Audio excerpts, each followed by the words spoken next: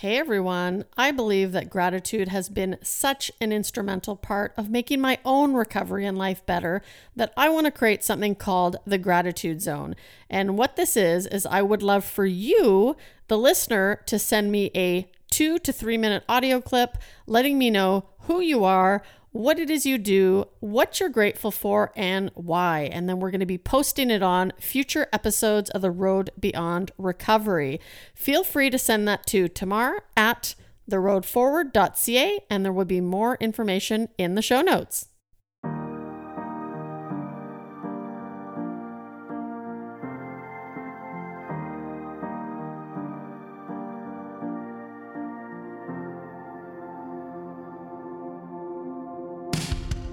When we recover, we are returning to a normal state of health, mind, or strength. We begin the process of regaining control over something that was lost. Welcome to the Road Beyond Recovery podcast, and my name is Tamar, your host. Have you ever felt like you were meant for more? Well, I help people discover their purpose so they can follow their passion and realize what they are truly capable of. My mission is to empower people in recovery to embrace their authentic selves, live up to their true potential, and answer the question, what lies beyond recovery for you? Hello, everyone, and welcome to the Road Beyond Recovery podcast. My name is Tamar, and I am your host for this adventure. And today, I am full of gratitude because of my ability to have changed my beliefs. And that's something I'm going to talk about on today's show, which is belief revision in recovery. And whether we know it or not, right, the science of changing your belief, we've actually done that. If you're clean and sober, you've done that already. And so we're just going to talk about how to do that moving forward as you move into a life beyond recovery. So today, I am super grateful for the fact that I have been able to change my own beliefs so that I've been able to change my story and create the life that I live today. Well, this is another exciting topic that I love to discuss because changing my belief system has been not only essential to remaining sober and getting sober, but also to creating the life beyond recovery. And so it's interesting because the more I dig into the science behind beliefs, behavior, mindset, all that kind of fun stuff, the more I realize that I started to do all this stuff, when I got clean and sober. So first of all, when I was still drinking, right, back in my professional career of being an alcoholic, I never believed that I could go, a day sober, a week sober, a month sober, let alone the rest of my life. And when I had stopped digging my bottom, that meant that I was ready to change my life. I had made the steps to get into recovery, to build that foundation. But what I first had to do was, kind of recognize the patterns, that kept me from getting clean and sober in the first place. But then also I had to change how I believed, right? If I didn't believe in my ability to stay sober, I was never going to stay sober. And that's what they talk about in step 1 of the 12-step programs is we have to admit that we're powerless over alcohol and that everything's become unmanageable. And that's exactly the point that I was at in my life. And so, the science behind belief, there's something called cognitive dissonance, which means you're challenging your beliefs, right? You're starting to do the research to see whether your beliefs are true or false. And the new information that you're reading about, that you're taking in, is going to give your brain a little bit of confusion. And that's cognitive dissonance, right? It means that now all of a sudden your brain is starting to think, wait a minute, maybe I wasn't right. And that always, that never feels that good. But that's cognitive dissonance, right? And then also emotional disruption or disturbance.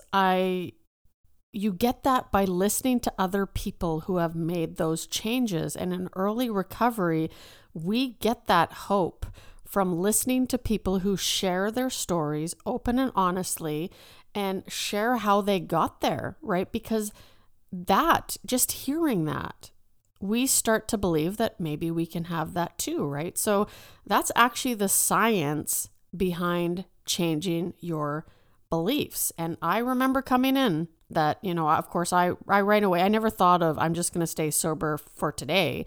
I thought, oh my God, I got to stay sober for the rest of my life. And that was overwhelming. So to be able to change your belief system, we have to do things in tiny increments because that's how our brain responds best. And because I was able to do that, right, I was able to start taking the suggestions of others who had created this life for themselves. And I started to do those, right? As I started to implement little things in my daily routine, my life slowly started to change.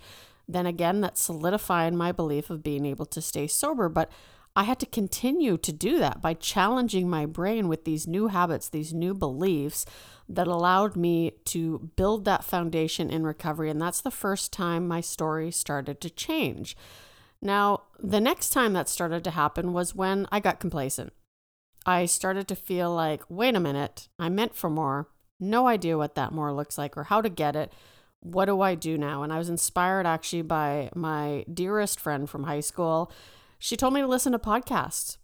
And that is actually what got the ball rolling. So once I did that, I went to an event that changed my life.